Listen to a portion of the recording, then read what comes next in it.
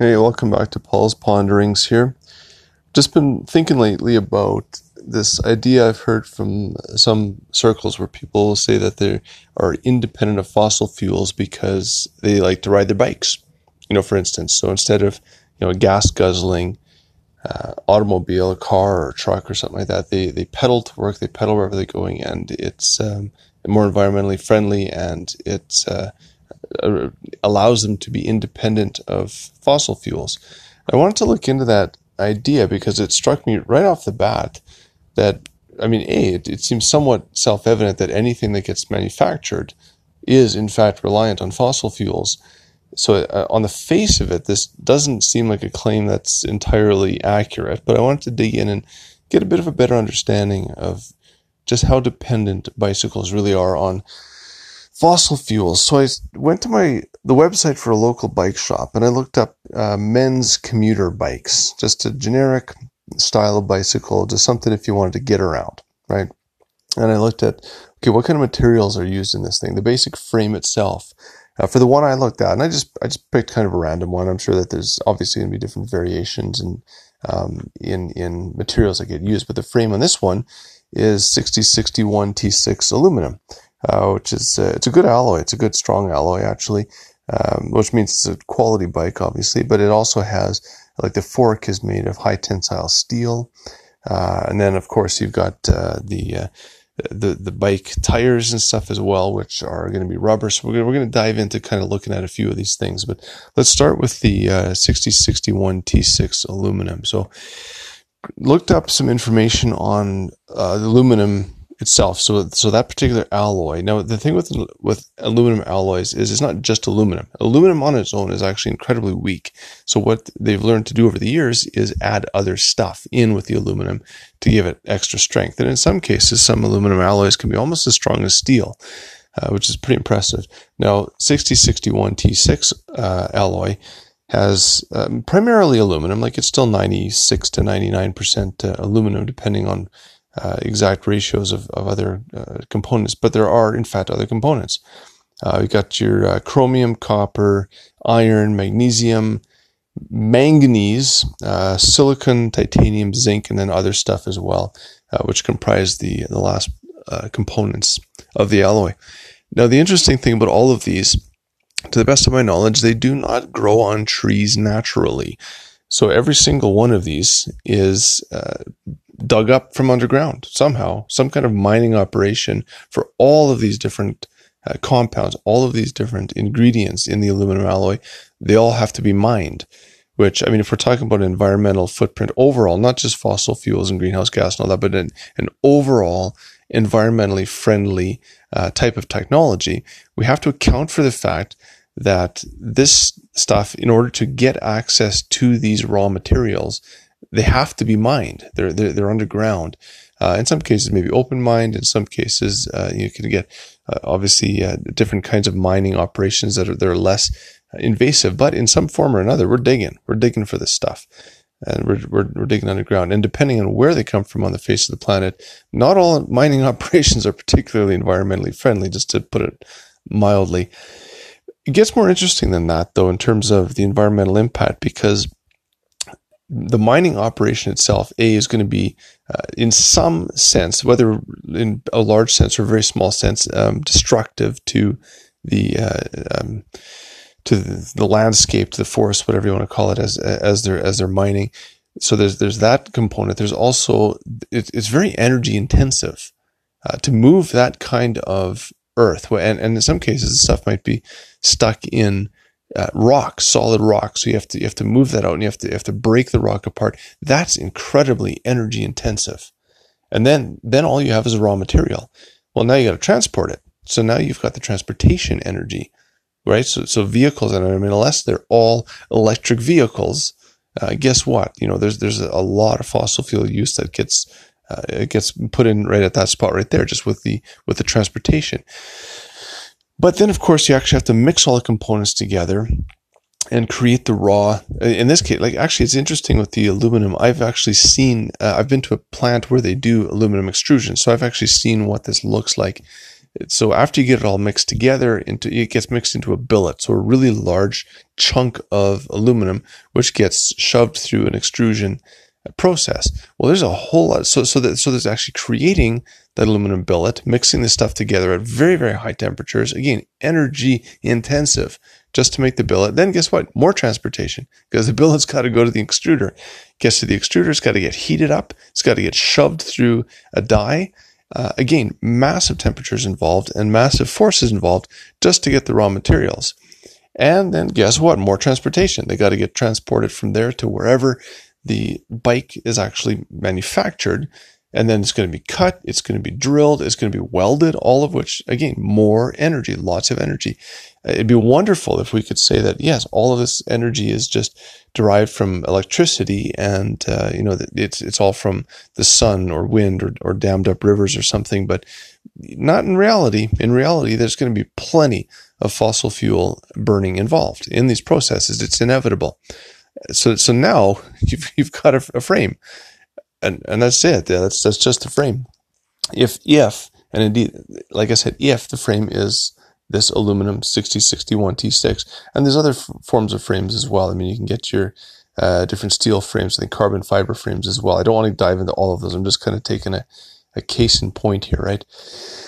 Now, that's just the frame. Of course, there are other components on there. So, for instance, I looked up a little bit of information about the bicycle cassettes, right? So if you've got multiple gears on the back of your bike, the cassettes can be steel, they can be aluminum, they can be titanium, right? So again, for those, you've got to go through that whole process again.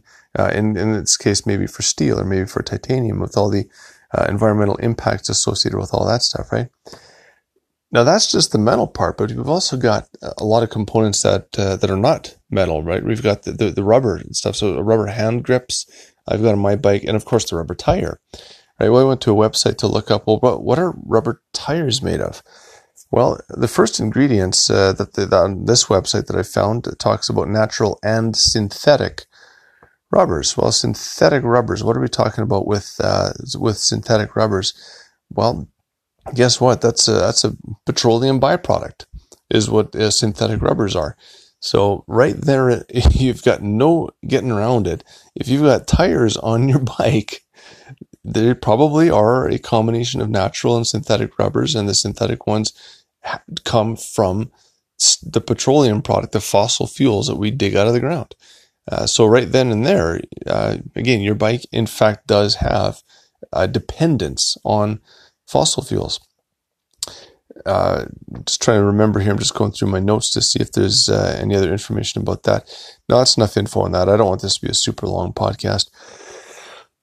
But we're not even done there yet, because so now you've got the metal frame, you've got maybe some steel parts in there, you've got your rubber tires, you've got rubber handlebars, but there's also a plethora of different chemicals, lubricants and grease and stuff that has to get put on all these moving parts. In the interest of keeping this relatively short here, I'm going to just take a peek at one that I was looking at here for, what was this one? This is a chain lube. Okay, so this is a chain lube, and so this is talking about what are the different components in chain lube. Now, this one is considered an organic mixture, so I found that kind of interesting. Anyway, what I found here is a material data safety sheet, which provides a lot of information about the actual chemicals that are involved. Now, I'm going to do a big disclaimer right here and now. I hated chemistry in high school. I hated chemistry in university. So I'm probably mispronouncing stuff here, and I'm just going to plead a lot of ignorance because this is just a subject I did not enjoy at all. At any rate, moving on. So in this organic mixture of chain lube, you've got a couple of ingredients that very clearly and obviously have a petroleum basis. So you got your heptane, you got your propane propellant, and you've got what literally called petroleum solvent. Well, I'm going to go out on a limb and suggest that maybe that is a petroleum product or petroleum byproduct if they've called it literally petroleum solvent. So once again, with the chemicals involved with keeping the bike moving, the parts lubricated so they don't overheat, once again, you've got to tie there straight to fossil fuels and petroleum. What else did I want to talk about here? We've got material data sheet as well for paint, that was something else. You got to paint your bike, obviously. So I looked up a paint here, which is believe it was described as a water-based paint, which I found, yeah, so here it is, water-based gloss white paint is what, so this is another material safety data sheet. So again, lots and lots of information about the chemicals that are involved in these. Now, once again, my background is not chemistry, but still, you can tell with these different chemical names, you can tell that they have a lineage that comes from petroleum products just by the name. You've got your diethylene glycol, you've got your dipropylene glycol, and you've got a few other things as well. But the enes, I distinctly recall from my chemistry class and stuff, and even poking around on Wikipedia confirms when you got these enes, these diethylene, this dipropylene, those things are basically combinations of carbon, hydrogen, and oxygen. And the chemicals that have that particular combination of chemicals, the carbon, the hydrogen, the oxygen in various quantities and in various forms, the most abundant place where we get that stuff is from petroleum products. That they tend to have those combinations of the elements, right? So once again, for the paint that gets applied on top of your bike, even a water-based paint, no less, does in fact have quite a strong tie to the fossil fuels. So I got to thinking, if you truly wanted to have a bicycle that had no tie whatsoever to fossil fuels, where you could rightly say, I'm completely independent from anything fossil fuel related, and in fact, this is incredibly environmentally friendly in every sense of what we can think about. Well, you'd have to have it manufactured out of some kind of material that's not mined, because mining is generally frowned upon by the environmental folks in the environmental movement. So you'd have to have it manufactured out of something that wasn't mined. I'm not sure what material that would be. You could try to imagine a wooden bike. I can't see that would work particularly well. So I'm just going to leave that out there, as I'm not really sure what you would do. With the bicycle tires, they're a combination of natural and synthetic rubber. I'm thinking there's a reason they put the synthetic rubber in there. I'm sure that natural rubber on its own doesn't have the same performance. Perhaps it doesn't stand up under the same, stand up to the forces of biking quite as well as that combination of natural and synthetic. But again, I'm not a chemistry guy, so I'm speculating on this one. Somehow, if you wanted a truly fossil fuel, petroleum independent bicycle, you'd need to have pure natural rubber. And incidentally, the natural rubber comes from rubber trees, which means you got to somehow get it from the tree over to where your bicycle is, which again, we've got the transportation challenge. So you'd have to have all electric vehicles doing all the transportation of all materials. And you have to make sure that all those electric vehicles are being powered by, charged by, wind or solar or hydro dams or these kinds of things, right? Which is a formidable challenge to actually, audit all the different transportation, right from getting the materials through to picking your bike up from the shop.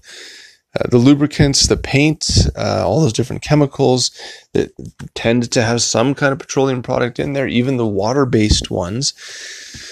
Not sure how you would get away from that. I guess you could try to have an unpainted aluminum bike. Aluminum would stand up reasonably well if it's not painted. Steel, not so much. Stainless steel would do better, but that's a heck of a lot more expensive. So I'm not sure, practically speaking, how one might actually create and use a bicycle that truly had zero environmental impact, because none of the parts are mined, and truly had no connection, no reliance, no dependence whatsoever on fossil fuels, because the chemicals involved simply have to have that petroleum base. I'm not sure how that's possible, but I think it's safe to say that right now, for anybody who's riding any standard bike, any typical bike, it's pretty heavily dependent on fossil fuels, pretty heavily dependent on petroleum products, not just in the chemicals, but in the transportation. and everything else involved. So just food for thought. Maybe next time you hear somebody talking about that they don't use gasoline, they're on the bike and they're environmentally friendly. Well, maybe there's a little bit more to the story than what they're telling you.